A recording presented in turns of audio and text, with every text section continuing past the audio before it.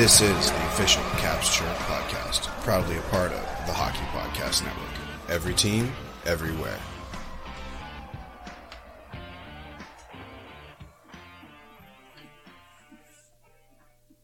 What's going on, Caps fans? It's me, the Hockey Troll, and I am back with you with another Thursday episode where we have usually brought in I think every episode actually, you haven't had me just pontificating on something random. It's an actual guest every Thursday, so you're welcome for that. This week, as per tradition, we have another guest. It's Joe, or at Washed Up Goalie on Twitter, joining us from the Great White North in Minnesota, talking about some goaltending. We're going to be discussing the unique situation that the Washington Capitals are in, and probably mostly just bullshitting about beer league and other fun hockey stuff. So I'm really excited to get this going. Let's pop some tabs and bring him in. 1, 2, 3.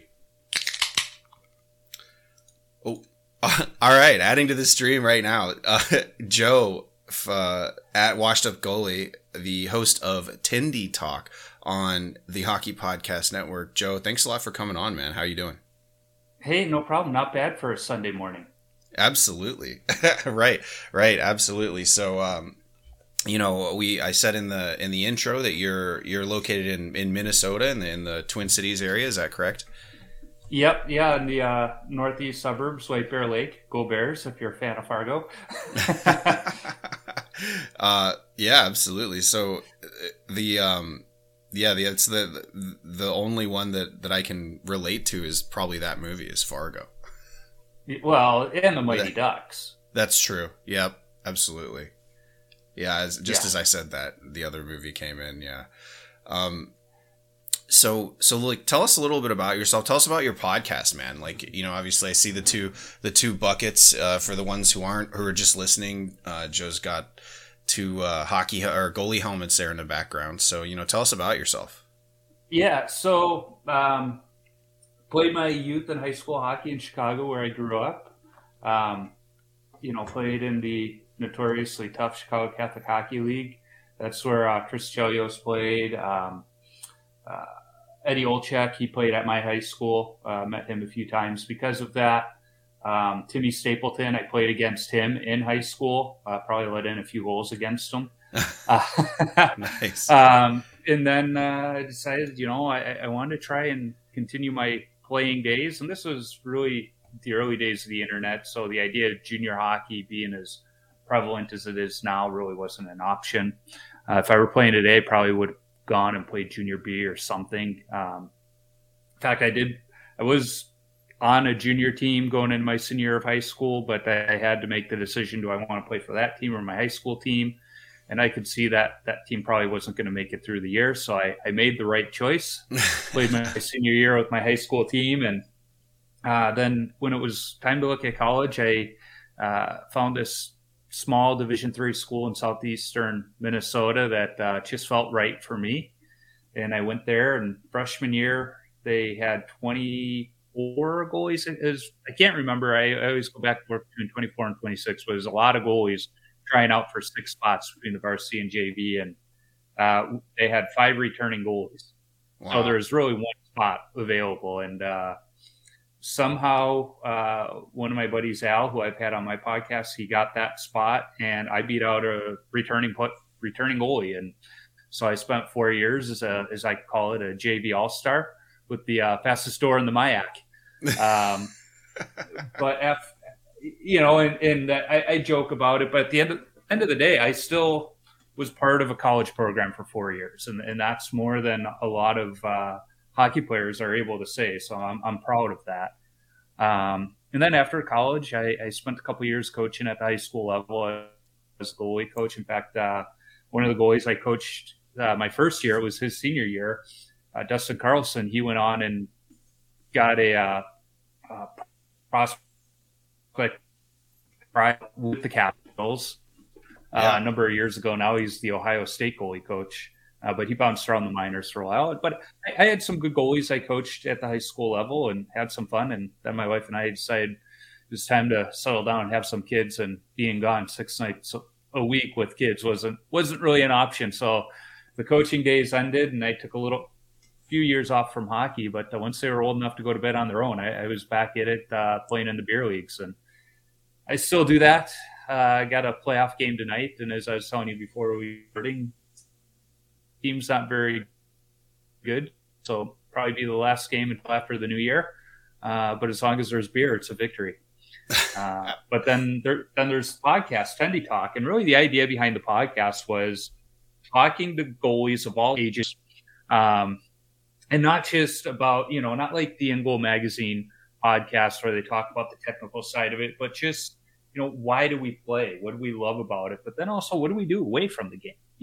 How do we find our peace that way? And so I've had bantam goalies on, up through women's Olympic gold medalists, Stanley Cup Hall of Famer, Stanley Cup champion Hall of Famers, and everything in between. And it's really fun because at the end of the day, it doesn't matter who I'm talking to, our story is all the same. We're standing in front of hockey pucks and we're a little bit weird.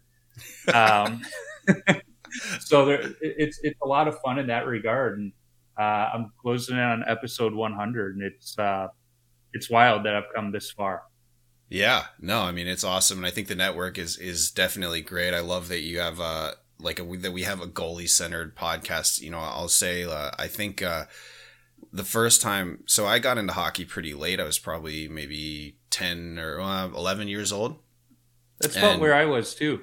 Okay, cool. Yeah. So what really got me, and I thought, well, I'll get to it, but I was, it was a USHL game in Omaha, the Omaha Lancers, who are still there. And they were the first live hockey show hockey game that I saw. And it was from there, it was like, this is it.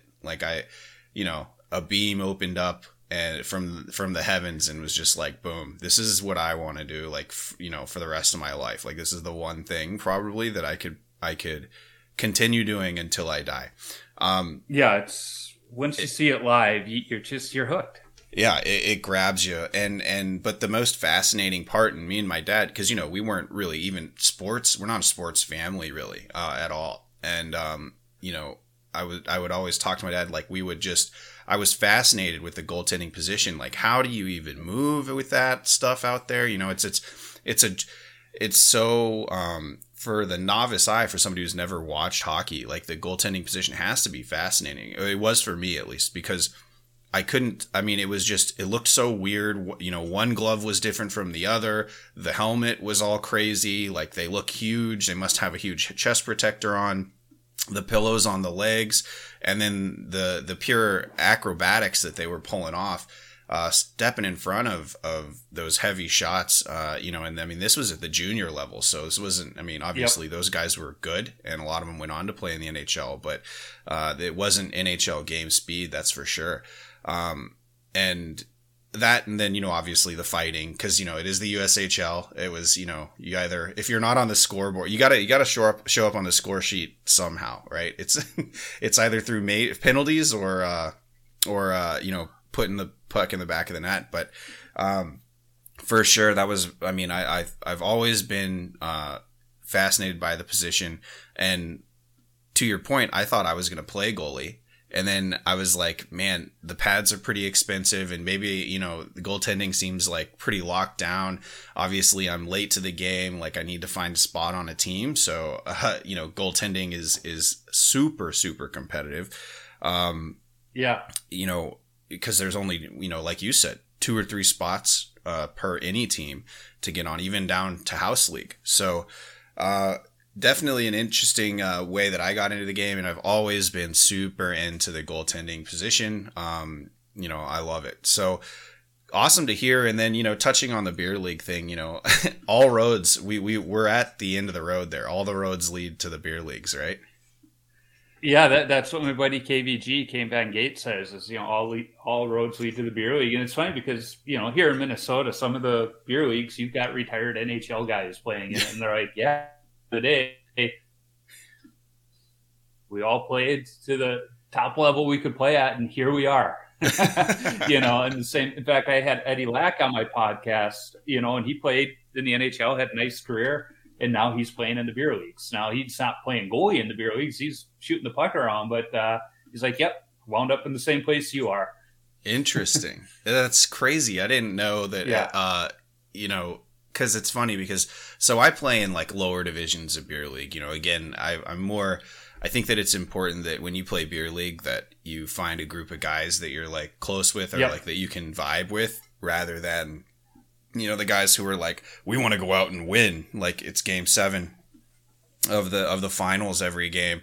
I'm definitely not interested in exerting that much effort anymore to play hockey. I want it to be fun. So I think it's interesting to hear that is that common? A lot of ex goalies skating out. A lot of pro goalies that I know that even if they've just played in the alumni games, still they skate out. Like Eddie Balfour, he skates out. You saw Luongo was skating out at the Hall of Fame game, and part of it is, and I've talked to some of them about it, is they're not as good as they used to be, and so it frustrates them. You get, especially as a goaltender, like there's these things you should be able to do, and your mind tells you should do it, and your body's like, no, you're old. But at the same time, when they get to the beer leagues, as some have told me, you get these tryhards, and forget why they're there, and it's just to have fun and have a few beverages after the game, and these guys, they just want to go home and tell whoever will listen to them on social media that they scored on a retired old NHL goalie or something. They're like, it takes the fun out of it, when it's like that, especially when, if anybody that's played beer league knows the kind of defense that's played. It's not like you've got Scott Stevens in front of you trying to, play breakdown defense. Right. And, to your point, it's finding a good group of guys. I play on a D2 team out of the Super Rink, which in Blaine, Minnesota, it's a rink that has 8 sheets of ice. It's the biggest rink in the world, I believe. Whoa. And they have, I forget, like 15 different divisions, tons of teams. And I play in one of the lower divisions just because it's a good group of guys. Now, I've skated up. I fill in quite a bit to, the upper divisions, and I can find a team. But it's like, I like this group of guys. Yeah. 7 years ago when I started there was some frustration, like, come on, you guys got to play better defense or this or that. But once I accepted what I can control and accepted what I can't control, it's made life a lot more enjoyable. And just remember, because I think even for me, having played college hockey, at the Division III level, there's that sense of competition that you have growing up. There's just this desire to win and do the best, and expect guys to catch a simple pass, and when it doesn't happen, you start to get upset. But then then when you step back and remember why you're there, it's like, it doesn't matter. Let's just try and stop the next shot, and if you don't, okay, you don't. Yeah, no, absolutely. And I mean, to your point, I played a D2 club in college for a few years, and then even after I graduated out here in Wheeling, and it's a little misleading because I think most traditional sports, like any ball sports, if you will, like the D2 would be classified as like a more competitive level than D3, but that's definitely not the case. I'll say this, the shittiest D3 team in Minnesota would absolutely wipe the floors with our team. Honestly, most of the teams just in my area wipe the floor with us. So, it wasn't exactly like that, but it was cool. Because, I was 25 going back and I was able to say like, I'm playing hitting again, I'm able to hit again, I'm not totally washed, and like, I was able to play. So that was just kind of the whole point of it. Yeah. Well, and I'm very much a John Butchergrass that club hockey is college hockey. You're putting in the dedication, you're putting in the time. But when I was playing, like I said, I was playing JV Division III, and one of my high school teammates, he was up in Minnesota playing with me, on the same team as me. And we had some teammates that were playing D1 club hockey at the University of Illinois. And we were begging for our coach to schedule a game with them because not every team in our league had a JV team. So we would round out our schedule playing some junior B teams. And we were like, hey, they'll travel up here from Champaign-Urbana. We just need to say, let's play. And he looks at us, he goes, fellas, you know those games against the junior B teams, which we honestly used to work on our power play? Not our penalty kill because we weren't taking penalties against them, but it was really just kind of a work on our systems game. And we're like, yeah, he goes, those teams are probably 10 times better than the Division I club teams. And we're like, oh, now I know that's changed. The club hockey's come a long way in 20 years, but there is that jump from the ACHA to NCAA hockey. Yeah.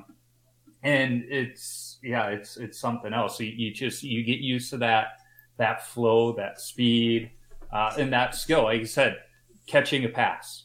I've tried to tell a few of my teammates, like, hey, I want you out in the driveway working on catching passes. And they're like, what? No. It's like, well, if I'm sitting at home, my son's got an Oculus, the virtual reality headset, and I found there's this game called Goalienator where they just shoot pucks at you. It's not great, but I might throw it on before a beer league game to work.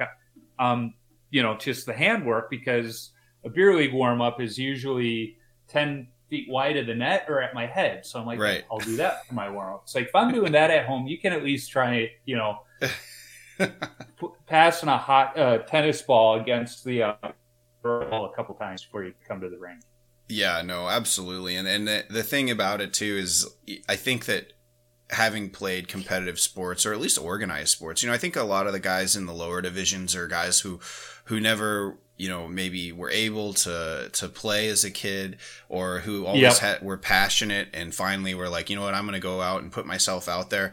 And, I sometimes, because, I'm pretty vocal on the bench, and I'll call people out just in the heat of the moment, like in the game. And, because obviously it's if we're getting pounded, something's going wrong. Right. So, but you look at them and just the way that they react, the ones that had played organized sports, take that and just okay, shut the fuck up or whatever, give it back to me or whatever, but the ones that didn't play organized sports, you can definitely tell that it's and I gotta say, at the end during over beers, it's I don't hate you. This is not personal. This is just me being a dick, basically. Right. Well, we got a guy on our team. He never played organized hockey, and they talked him into playing on this beer league team when he was, older. And if you see him out there, he is an ankle bender. Those ankles are bent in. He looks real rough out there, but he's one of our smartest players in terms of hockey sense. And he's hurt this season. He hurt his elbow and had to have surgery at the end of our winter season. But he showed up early for our last game because his nephew was playing at the rink right down the road. So he's like, I'll have my wife drop me off and I'll watch the game, drink a few of your beers, and one of the guys will bring me home. And but so he got there early because I still get to the rink an hour early, and he comes walking and I was like, okay, first of all, you're not even playing and you're at the game an hour early, but what are you doing here?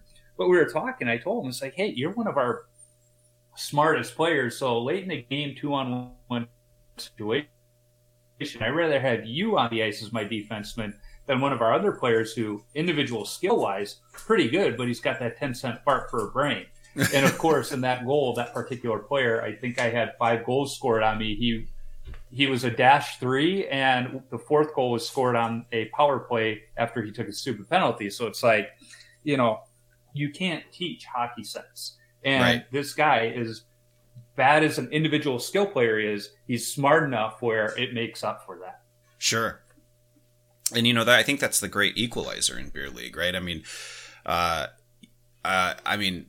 I think that having been on both sides of the old, you come out and you're playing and you see a bunch of gray beards and you're like, oh yeah, as a young guy, if you're young, back when I was, you're like, oh, we're gonna roast these guys, and then you get that shoved up your hoop because they're just passing around you. They don't even have to move, and you're out there like coming to the bench hunched over, just sucking wind. And then on the other end of it, there's ones where like that tactic has worked, but that's the beauty of hockey, is that sometimes if you have experience, you can break teams down. And I think that really, like, I also played lacrosse. I think maybe lacrosse would be like another one where you could sort of do that. But I definitely think that hockey, especially at the beer league level, it's everybody's got an equal chance there, no matter your age or skill level. Yeah, well, and you talk about the old gray beards. Here in Minnesota, we got a lot of good old hockey players, and I showed up to a skate. I was the youngest guy at 35. And, we're in the locker room, and there's two guys talking about their hip replacements they had over the summer. I'm like, oh, Lord, what did I get in for? It was one of the best skates I had been to, because it's just good, smart hockey players. There's a good flow. I actually knew one of the guys I had a hip replacement. He was coaching for Augsburg College when I was in college, which Augsburg, that's the rink where they tie Goldberg to the net. Yeah. And I always had good games at that rink too. I don't know why. But it's like, okay, Schwartzy, you're skating on artificial hip, and you're one of the best guys out here. It's mind boggling how absolutely. It works sometimes. Yeah. So I guess we should probably talk a little bit more about actual NHL and maybe a little bit of the hockey part of it. And you touched on, because we're just here breaking our arms, jerking ourselves off on beer league accolades here. But you did touch on we're all a little weird, and I think that people who are maybe just fans who've never played the game really don't understand like the weirdness of a goalie. And the funny thing that you just mentioned is that you come an hour early to games, and I feel like that is a not so much a red flag, but that is an indicator of your weirdness when it comes down to to hockey as a goalie, right? Because I'm strolling in. If it wasn't for some of the guys I carpool with, I'd be strolling in 5 minutes before, chugging a beer really quick and getting dressed and getting out there. But, tell us, what does that mean? Can you maybe like articulate that a bit? The weirdness of a goalie? For me, it's habit, because, when I was playing high school and college hockey, college was great because it was like 150 yards from my dorm. I could just walk to the rink. I had keys to the rink because I was a Zamboni driver. So practice, nice. I would get there an hour before. Part of that was just hanging out in the locker room with the guys. Free hockey tape, free to us anyway. Tape the stick before every practice just because it was something to do, hanging out with the fellas. But on game day, I was there maybe an hour and a half, 2 hours before, because connected to our rink, we had a field house, so we could go out, run a few laps, get the blood run in, do some really good stretching. But it was my way of, I get to the rink and then I'm in that zone. I'm starting game. Start to, calm myself down, because you got to be calm back there. You can't, I do. I know some goalies are just nutballs and they're all over the place, and that's what they need. But for me, I need to be calm back there. And then when I started playing beer league hockey, and the other part of it too is it wasn't until just last year that I was still skating with the same pads I bought in 1999 in college, where they were the old, pads that had 7 straps per pad. Yeah. So it took me a little bit longer. I'm loving the new stuff. I can get ready in half the time, but it took me longer. And there were a few times I got to the rink, 15, 20 minutes before, and I was able to have plenty of time. But for me, I like to do it in stages. I need those different points where it's like, okay, now I'm going to focus on breathing. Now I'm going to do, so I need that to get ready for a game.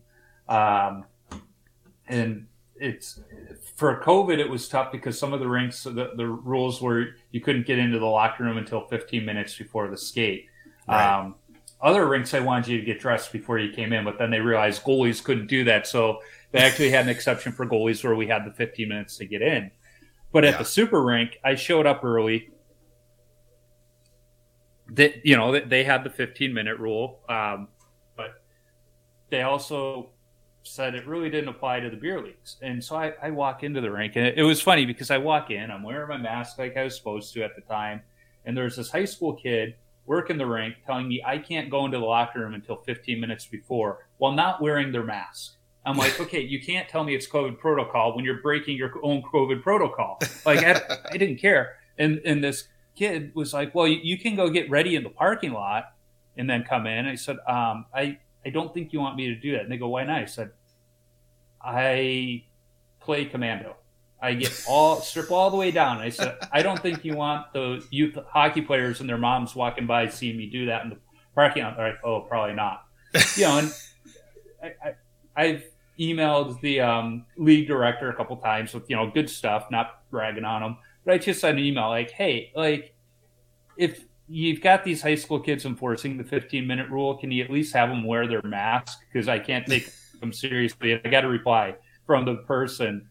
I've told them that rule doesn't apply to beer league goalies because you guys sit in the locker room until 15 minutes before all by yourself anyway, without COVID, because that's when all of the rest of the team shows up. It's like 15. He's like, it doesn't apply to you guys. I told him that, he's like, you sitting out in your car getting ready by yourself or sitting in an empty locker room, it's the same thing. So yeah, I didn't have any problems after that, but it was funny. It's just showing up an hour before it's what I do. Absolutely. And I mean, I think that part of the position kind of lends itself too, right? I mean, obviously in a sport like hockey where there's so many random occurrences that could happen and also like defensive breakdowns, and I don't know what it is. I mean, the visuals of it or not. I mean, you look at other sports like like lacrosse or like soccer, I feel like when the team gets scored on, it's kind of just like, well, it's the team's fault. But I feel in hockey, there's a ton of goalie hatred out there, much of it, misdirected for sure. But at the same time, is there something that really is like, there's more pressure, right? I mean, and if you look back at the history of the NHL, back when the original six was around, they only had one goalie. So there were literally only 6 pro goalies in the NHL ever at any given time in the world, which is wild. So not only highly competitive, right, amongst your peers, but in game, there's a lot of stress. So I don't know. Can you talk on that a little bit? Well, original 6 time, and he had Glenn Hall playing for the goalies didn't wear masks, and he played over 500 consecutive games. Like, it's mind-boggling. And he's also the one, I believe, that said it's the only profession in the world where every time you make a mistake, and even sometimes when you don't make a mistake, they flash a light and people cheer. So the pressure, that's one of the things as a goalie, you learn to deal with at a young age. Yeah. You learn to deal with have teammates that look at you and be like, it's your fault we lost because you couldn't stop that puck. It's like, had nothing to do with the fact that we got shut out. Had nothing to do with the fact that I faced 4 odd man rushes. You got to learn to just, let it roll off your back in a way. And there's times where it does get to you. In fact, I think it was 2 games ago. We only had 7 skaters. And one of them was playing with an injury. So he was trying to be out there, but also trying to take a few more rests on the rest of the guys just because he needed to. Yeah. And then we had another player that was just taking more breaks. And so that they were kind of going at after the second during the second intermission, where the one guy wound up leaving. And then the guy that's hurt, he's like, I don't have much left in me. So, I'm trying to just be like, hey, guys, we got one more period. Let's get through this. And one of the other guys that wasn't even in this argument looks at me. He's like, well, we wouldn't be in this situation if you could stop a puck. And I looked at him and was like, okay, this is out of nowhere. And I let it go. I'm like, he's tired. He's having a game. But, to his credit, he came in the locker and was like, I shouldn't have said that. It was like, okay. But had he not said anything, I would have probably been pretty upset. Yeah. Because there are times where I don't think our teammates take an honest, objective look at what's going on. But I think that's where some goalies, we've gotten better at being honest about our own skills. Like, yeah, I sucked today, or I should have really had that one. And I think the more we're honest and upfront with our teammates with it, that goes a long way too. Yeah, absolutely. And, it's great to hear that, like I said, it's like emotions run high on the bench and things like that. And you might say some things, and then, at the end of the day, though, like you get back in the locker room and you get the punch on the thigh and a beer thrown at you, and everything's good, right? Yep. So that's kind of part of the whole experience, I'd say. So that's great, man. That's good, and it shows that you're a part of a good team. That you've got good guys around. As long as they keep calling me at the beginning of every season when it's time to stop, I'm like, that's a good sign. For some years, they keep reaching out to me. Right. Absolutely. Yeah. Yeah. I think one of the reasons I do that is because my team doesn't charge me to play, because finding goalies that are reliable is tough. So I make it a point to bring beer a little more often than other players. And when I bring the beer, I don't just bring the cheap stuff. I bring something a little bit better. Oh, nice. So I think that's one of the reasons they keep me around. Oh, man. See, maybe I need to talk to, because we don't charge our goalies either. Maybe I need to start talking to them and be like, you got to start bringing beer, man. I mean, we don't even charge you to play. Yeah. Honestly, especially for the teams that don't charge their goalies, or even, I know some like up in Canada that, give their goalie a break on the fee. I believe it's the goalie's responsibility to bring better beer, not just, I'm a big believer Coors Light is almost one of the perfect post-game beers because it's almost water. Right. So it's just perfectly. Now, when you get out to the parking lot, let's have a better craft beer. But there's some other better options, in my opinion, too, than Coors Light. So I always bring them, and they cost a little bit more. But it's like, I believe that's my obligation because I'm not paying, I think this last session was like $160 a skater. It's not terrible, but it's like, if I can spend $20 on a beer versus, the 12 that the other guys, it's a little thing, but it shows like I appreciate it. Absolutely. And, speaking of beer money, though, hockey fans, you can light the lamp this winter with DraftKings Sportsbook, an official sports betting partner of the NHL. New customers can bet just $5 pregame money line on any NHL team to win their game and get $150 in free bets if they do. If that wasn't enough excitement, you can turn small bets into bigger payouts with same-game parlays, combine multiple bets like which team will win, how many goals will be scored, and more for your shot and even bigger payout. Download the DraftKings Sportsbook app now. Use promo code THPN. Bet $5 on any NHL team to win their game and get $150 in free bets if they do. Only at DraftKings Sportsbook with code THPN. Minimum age and eligibility restrictions apply. See show notes for details. So yeah, get that beer league money. Yeah, you like that? You like that? Yeah. So Joe, let's talk a little bit about the NHL here. Obviously, this is a Caps podcast. We've been kind of just ragging the puck around. But so what, are you a Minnesota fan? Are you a Hawks fan? Like, who do you follow? I'm a Blackhawks fan. That's the team I grew up cheering for. Came of age watching Eddie Belfour. He's my idol. But the year I started college was the first year of the Wild. So I do like the Wild. I do cheer for them, except when they're playing the Blackhawks, which this last week with those great retro reverse jerseys and, looks on Marc-Andre Fleury, Gilles Malash, tribute mask. And it's just, they're a fun team to watch and like right now. Absolutely. I don't know if you've heard of Twitter extraordinaire Jay Fresh. He's a big advanced stats guy. And, to his discredit, a Penguins fan. But he has always been very critical of Marc-Andre Fleury. He has said that, Fleury was a passenger. Yeah, he's a gold medalist, all these things. But, he won a lot of these cups and these gold medals on the bench. And, whatnot. But I feel like Fleury has, when he was at the Penguins, I thought that he was probably after his early years where goalies struggle to find consistency, I think a lot in the NHL. Once he got older, I think that he was kind of really not just on the ice, like the performance-wise backbone of the team for Pittsburgh, but also really just kind of like that locker room presence and that leadership quality as well. But I mean, what's your take on him specifically? Because you see him more now in Minnesota. Yeah, I was kind of the same thought process on Fleury, especially in his Pittsburgh days. I wasn't as big of a fan of him as other people were because I was going, well, look at the team in front of him. Yeah, he's going to be good. But that was because I wasn't watching him every night. And then he goes to Vegas, and I saw how he handled that. And that it was around that time that I started hearing more of his locker room presence.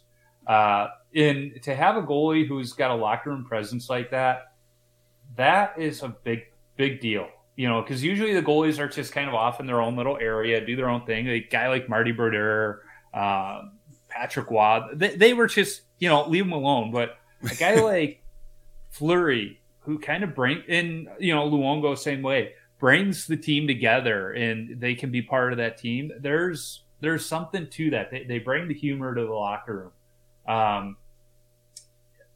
And just watching Fleury more and more, and then he goes to Chicago, and I loved him there. Had some great masks and setups there, and now in Minnesota, and he plays a 90s style of goaltending for the most part.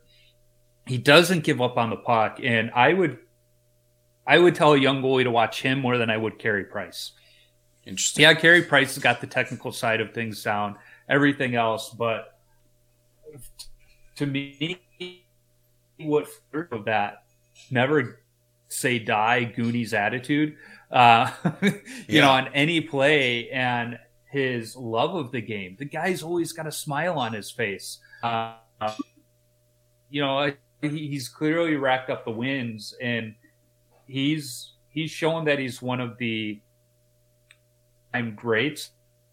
I'm not one of the legends of the games, but he's in that upper echelon of all-time goalies, and it's because of his longevity, yes. But I think as I now objectively look back at his early years, and some of his accomplishments, it's like it wasn't all just the team in front of him; it was him. And I think when we think of a goalie like Chris Osgood, there's always the argument of whether he belongs in the Hall or not because of the team he had in front of him. They sort of played goal. Well, no, they couldn't.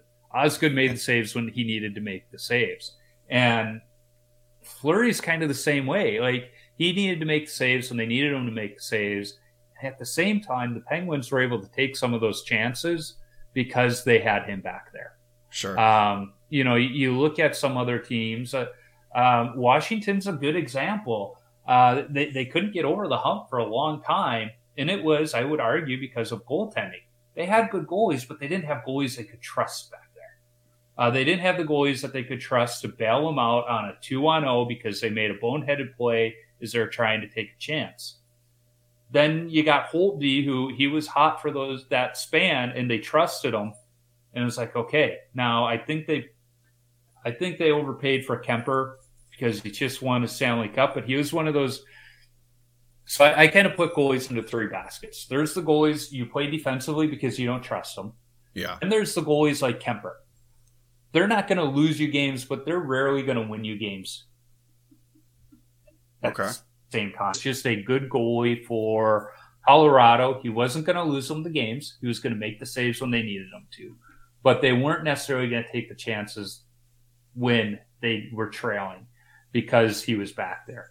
And I think Washington maybe overpaid, or maybe not overpaid for this year, but gave him a longer term than he deserved. Yeah. Because he's got a track record that shows that it's not sustainable, in my opinion. I like the guy. Don't get me wrong, but I don't think he's a top 5 goalie like they paid him. Sure. And you look at Kemper, and I mean, I think that Brian McClellan had to do something, right? And when we talk about bringing in the tandem that we did, right? Because we had to bring, Lindgren, who I think has a ton of potential. He's a silly cider, which is weird. Yes. But I think he's got a ton of potential. And then there's Kemper, who is the tried and true, right? He's going to be your starter or whatever.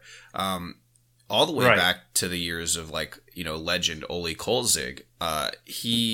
You look at the Washington Capitals goaltending situation, and since Ole had to fight to get that net, ended up getting it. Yes. He was an old, quote unquote, old goalie when he came into the league and started to actually become, notoriety, get the notoriety that he had.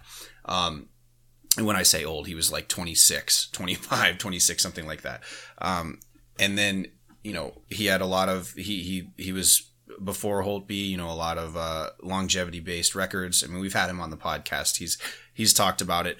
But he, you have that, and then you have every succession past that, the Caps tried to bring a golden boy in, and that golden boy subsequently lost the net to somebody who had a chip on their shoulder.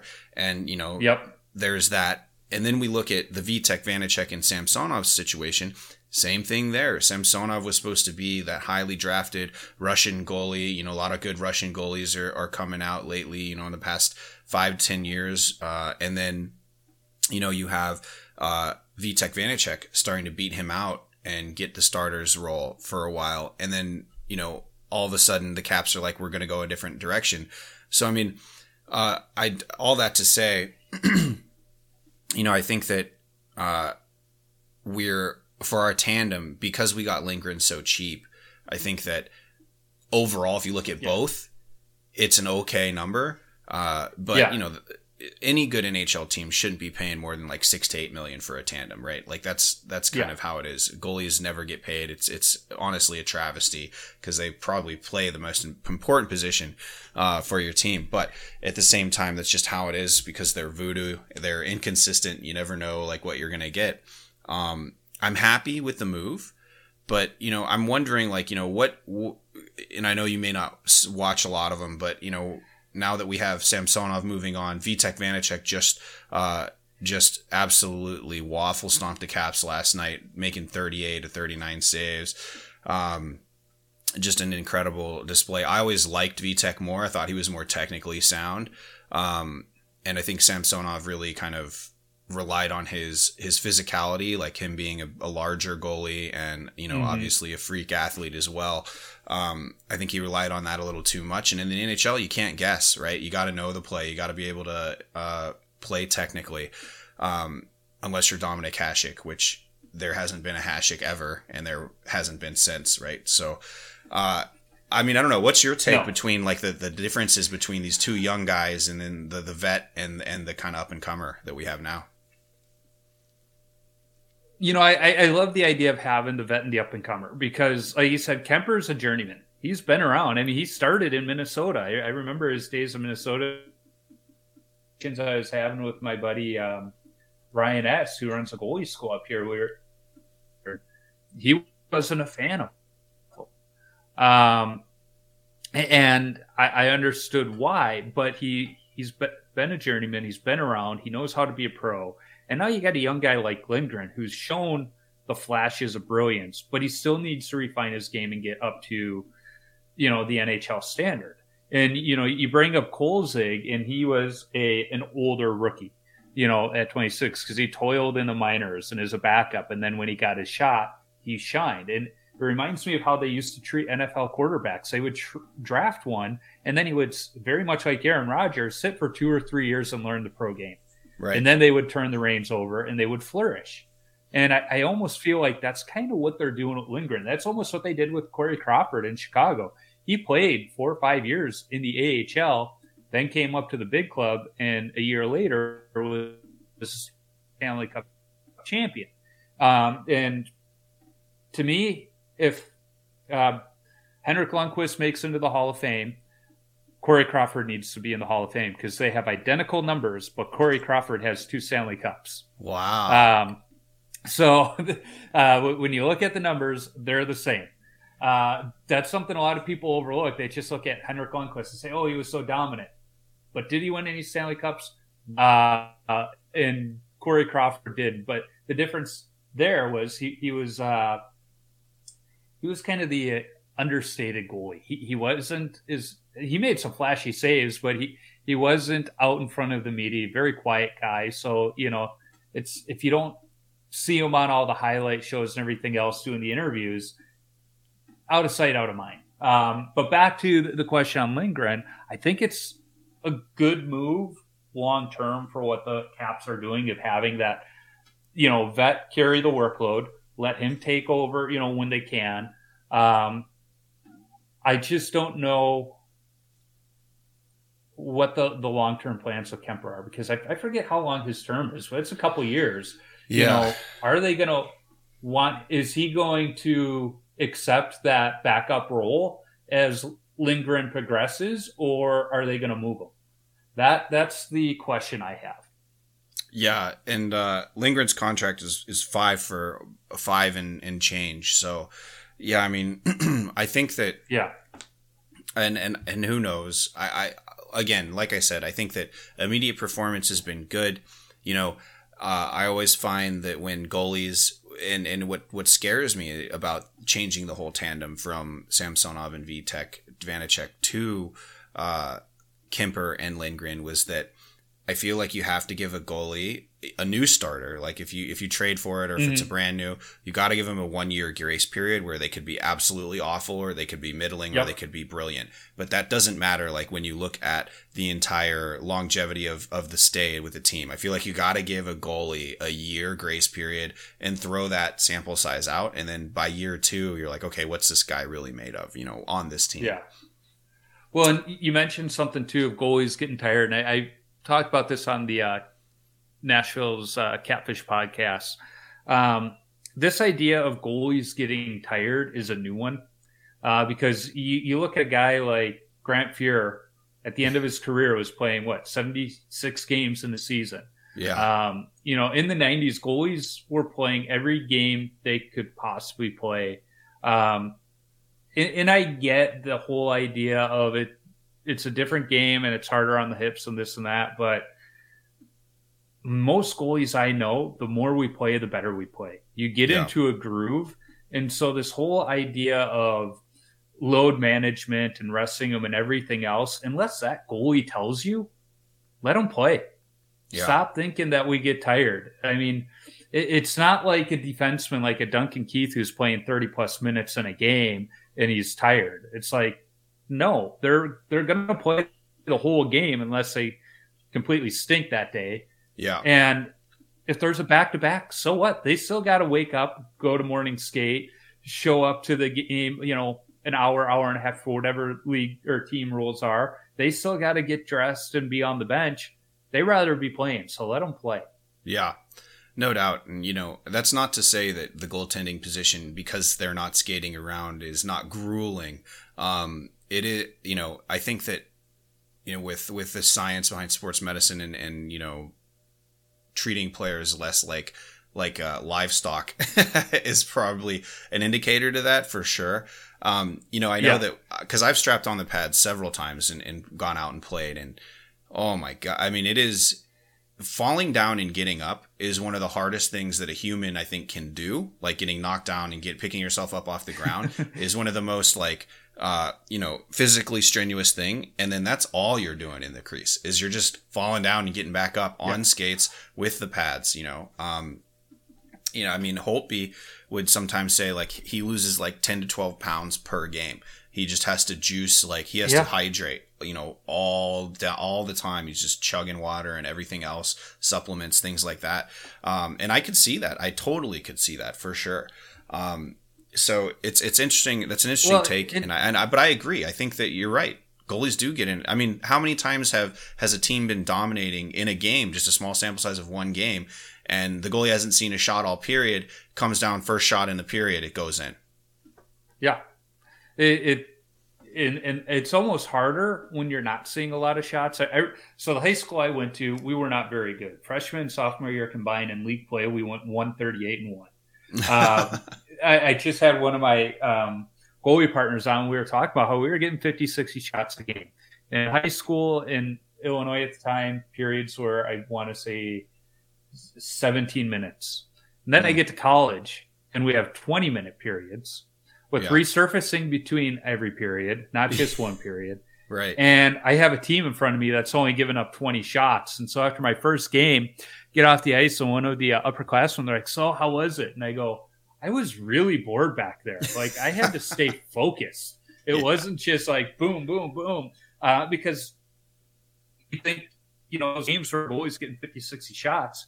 And in fact, I had Ron Tugnut on the podcast, and he was talking about his game where he made, 60 some odd saves in a game against Boston. And, I was talking to him about it. He's like, no, and he agrees. You just get in this flow. You don't realize you're tired until after the game, and you're like, get me some Gatorade, get me an IV, I need something. It's like you're in a flow, you're moving. It's those games where you're only getting 20 shots where you have to be mentally strong, and you got to stay loose throughout the game too. It's a lot harder, those games. Absolutely. Yeah. And it's just an interesting dynamic, because you would think, when because all the skaters are feeling it at this point, momentum's on their side, things like that, and then letting up, and then you're just hoping that the goalie can come back on the odd chance that they do get. I would love to hear though what your take is on like you're looking at, and of course this is like so Caps, right? We jettison some talent, and then they go off and absolutely dominate. I mean, we've got Burakovsky, Vrana, you've got now Vitek Vanacek, Jonas Siegenthaler and Vitek Vanacek on the New Jersey Devils, who are on an absolute, they've won 14 of 15 or whatever their past, 15 of 16, whatever it may be. What's your take on Vitek and Samsonov? And I know, again, if you don't watch them, that's fine. I don't know. Toronto now, Samsonov is injured, of course, it looks like, but, I don't know. I mean, anything there that you were looking at? Because I know that Caps fans it was a much maligned, I think, decision to jettison both, and especially because we just let Samsonov walk, and that was a first round pick, first overall for us. That was one of those players that we really had a lot of hope for, and just never really could get it. He wasn't bad. It's just that overall, but he just let up those untimely goals that would break you, So I was just wondering, what you thought. I think it's one of those where some of these goalies, and it's not just goalies, but as a Hawks fan, we're seeing it with Kirby Dach, where they needed a change of scenery to continue their progression for whatever reason. The system they were in maybe wasn't working for them. And that change of scenery, sometimes it invigorates guys. And I mean, we've seen it. I'm a Cubs fan. And you see it in baseball where sometimes you get that guy that, goes to a new team in that first year, he lights it up because he's loving the new lease on life. And then year 2, year 3, they go back to the way they were before. Right. They become human again. I'm not saying that's going to be the case with both of those guys, but I have a feeling that's a big case of it. I mean, you got Samsonov. I mean, he went to the Maple Leafs. He's a Russian guy. Let's not ignore the fact that the Russians really like, the spotlight. Right. They like that. So I have a feeling, being in the center of all of it has probably invigorated him a little bit. And Washington's a great hockey market, but it's not Toronto. Sure. Toronto, they're the creme de la creme when hockey markets, and that's probably fueling him a little bit. It probably helps that he doesn't understand that the language is good as some of the other goalies that have gone through there, so he can't hear the criticism, but I'm sure he's being told what the praises are. Sure. And then, like I said, I thought Vitek Vanacek was the better of the two. I liked him better. I thought he was a better team guy. I mean, have you gotten a look at him much? Because I know, he's in DC for a couple years. He was one we drafted before Samsonov, but he was a later draft pick. He toiled away in Hershey for a while. And I mean, he was battling last night. I mean, he looks like a whole new player. Obviously, he wants to shut down Ovi, which he did 8 times. And he wants to have that, right? But of course, also he's feeling the juice of that winning streak. Having lost only 1 game in the past month. So yeah, I don't know. I mean, stylistically, so I haven't watched a whole heck of a lot of him, but this is what I'll say about him being in New Jersey.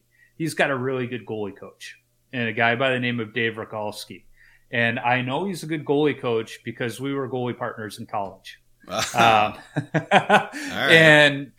And Dave, he was just that cerebral, really smart goalie.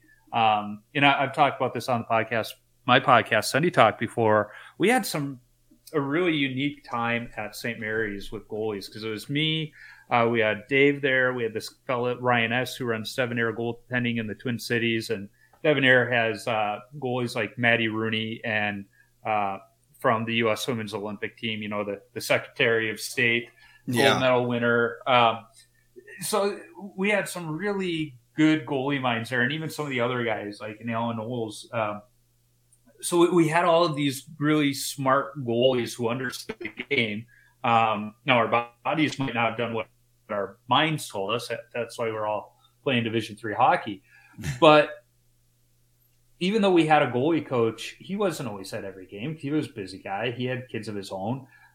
We were watching each other and working with each other, pointing things out we saw in each other's game.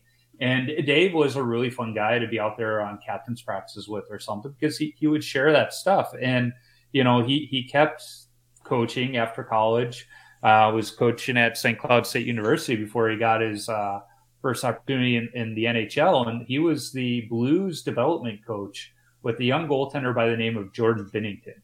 Mm-hmm. And I don't think Dave worked much on Benner's temperament, but he did work a lot with them on the technical side of the game. And Bennington credits him with getting him to the NHL and helping him win that Stanley Cup. Wow. And then after that season, the Devils, I don't want to say they poached him from St. Louis, but they gave him that full-time opportunity. And he's done well with them. I know last year people were like, oh, the Devils are terrible, goaltending's terrible. Well, they didn't have a lot in the cupboard. You had Corey Schneider trying to stick around the league. It's just kind of this carousel goalies. But now they've brought some stability to the net, I think, and it's showing. And so I'm excited to see what happens in Jersey. I think Jersey and Buffalo are 2 clubs that are just having this renaissance with young players who are overperforming, but they're too dumb to know they're overperforming, so they're just going with it. Right. If both teams had a bunch of vets, they'd be like, all right, this isn't going to last long, and they would, start getting in their own heads. What these guys are like, look at this, we're great. So they don't know they shouldn't be playing this well, so they're just going to keep doing it. And I think Vanacek is just reaping the rewards of a team going out there just having fun and winning hockey games. But then also, he's got that new lease too, because when he signed in Jersey, he probably thought, well, the expectations aren't as high as they were in Washington. Right. So you take that pressure off to just go out there and play, and it's liberating seeing that with him at the same time. Yeah, and it's interesting that you bring up the goalie coach, because I think that there's, Caps fans have always questioned, we had at one point legend Mitch Korn, with Barry Trotz's crew. And yes. then, Barry Trotz gets, takes his leave, and then Mitch Korn goes with him. Goaltending. Korn goes with him, and Holtby starts to not play so well. Exactly, That's not coincidence. Right. It's interesting. So that, that the goalie coach, well, first of all, it's interesting that you said that, not having a full-time goalie coach. Having a full-time goalie coach is really something that the pros enjoy rather than anybody else. I know that a lot of youth kids have to go and like go to camps or go do extra sessions with a goalie coach somewhere. You have to travel that. So it's interesting to hear that, not only is that prevalent in youth, it's all the way up through college. And, until you hit the pros, you really don't have a full-time goalie coach. So definitely interesting there. And hey, maybe it is. Maybe Caps fans are onto something with the goaltending coach kind of being way undervalued and understated, I think, in the pro game right now. So interesting stuff. I did though, and this is the last thing I think we have time for. You mentioned, and I know that we're like really throwing it back to earlier in the interview, Corey Crawford versus the Lundqvist argument about the Hall of Famer. I always had thought that Corey Crawford was one of your middle bucket guys that you'd reference, like the guy that won't win you a game, but the guy who's sturdy enough to make the stops that he should. Is that where you would classify him? Because I never thought he was, like a Vezina guy. I never thought he was like, even top 10 in the league when he was winning cups back in, in the prime. But, what was your take on him? Early on, I thought he was kind of that middle bucket goalie. And the more I watched him, which was almost every game, especially in the playoffs, the more I changed my attitude, because he made some huge saves, some saves he shouldn't have made. And it was because the Hawks were pressing that he was forced to make those saves. Now, the Hawks aren't going to go for those home run passes if they don't believe they got somebody back there, because Scott Darling, Blackhawks fans love Scott Darling because he was a local kid who was on a Stanley Cup team. And he was what I would call the ideal backup goaltender, or the 1B goaltender, where he's going to come in and he was in that middle bucket. He tried being the starting goalie in Carolina, didn't go, and he had some injuries, but didn't go the way he thought. But we loved him in Chicago because he came in and won games when Crawford was hurt or couldn't or whatever. I mean, he was 2015. He won that Nashville series, but the Hawks played different when Scott Darling was in that versus Corey Crawford. Sure. Corey Crawford, his style of play was just very technical, so he wasn't always making the big flashy saves. When I was in goalie camps as a squirt, our goalie coach told us, when you see a goalie make a big flashy save, it's because they were out of position. Right. Crawford could make those, but he didn't make them often, which meant he wasn't often out of position. Sure. And to me, that's a great goaltender. I always thought Marty Brodeur was a very boring goalie to watch. He wasn't as good as everybody said he was. And as time went on, I went, no, he's pretty damn good, because he could make those saves, but it was like watching Patrick Waugh. They were kind of boring to watch to the untrained eye, but to somebody like myself, where it's like, wow, they are always on their mark. Corey Crawford was that under the radar, top tier goalie that never got his dues. He should have won the Conn Smythe in what was it, the 2013 finals, but they gave it to Duncan Keith. Not a bad choice. Keith was awesome that year. Right. But he said it belonged to Corey Crawford. He was the best player in that playoffs. But because like some of the other goalies that won it, he didn't get the consideration. Right. Of course. Yeah. Interesting. I you're winning me over a little bit on Corey Crawford, I think. And I love that that saying there that, when you see the goalies who are flopping around making the 10 bell saves, that's because they were out of position. I've always thought that. And I think that's kind of, something that once you start watching hockey for a long time, you really do understand and playing as well. Now there are exceptions to that rule. Odd man rushes. Sure.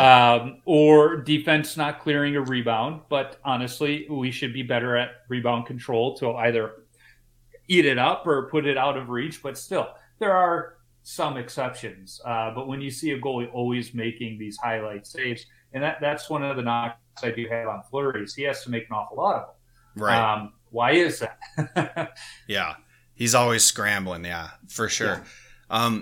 And you know, I think who is it? I think it was Jonathan Quick years ago came out with one of those Players Tribune articles, which that's an amazing. You know, every once in a while they have some really good ones. And he was talking about like, you know, I'm sick of hearing he's an athletic goalie.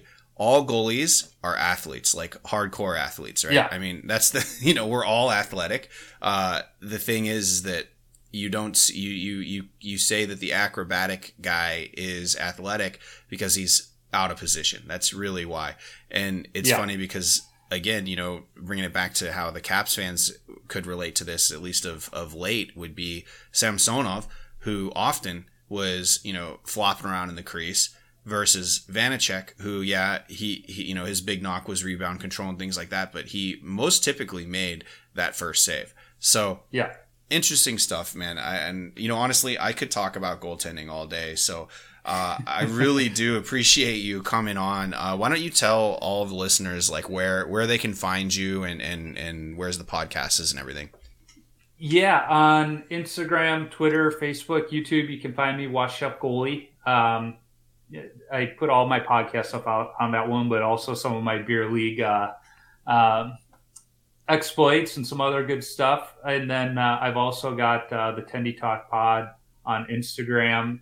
And but you know, those are the two places to find me. Like I said, just search Washed Up Goalie on any of those platforms, and I'll pop up. Or washupgoalie.com. That's where I post all of my stuff as well.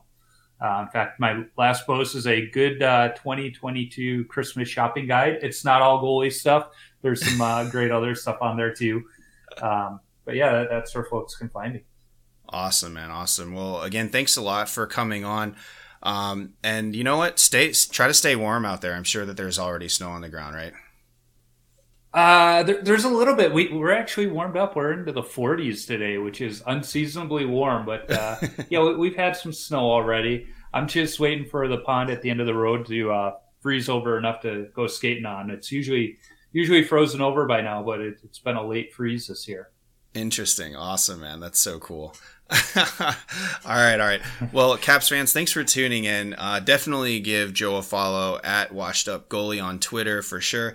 And until Monday, it's Hockey Troll and Joe, Washed Up Goalie, signing off.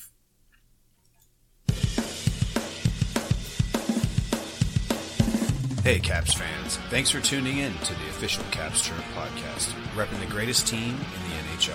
Follow me, the Hockey Troll, at Hockey Trolling on Facebook, Instagram, and Twitter. And follow the show's handle at Caps Chirp on Facebook, Twitter, Instagram, and TikTok. Special thanks to the Hockey Podcast Network at HockeyPodNet on social and thehockeypodcastnetwork.com. The Hockey Podcast Network. Every team, everywhere. Check them out, or we're not friends anymore.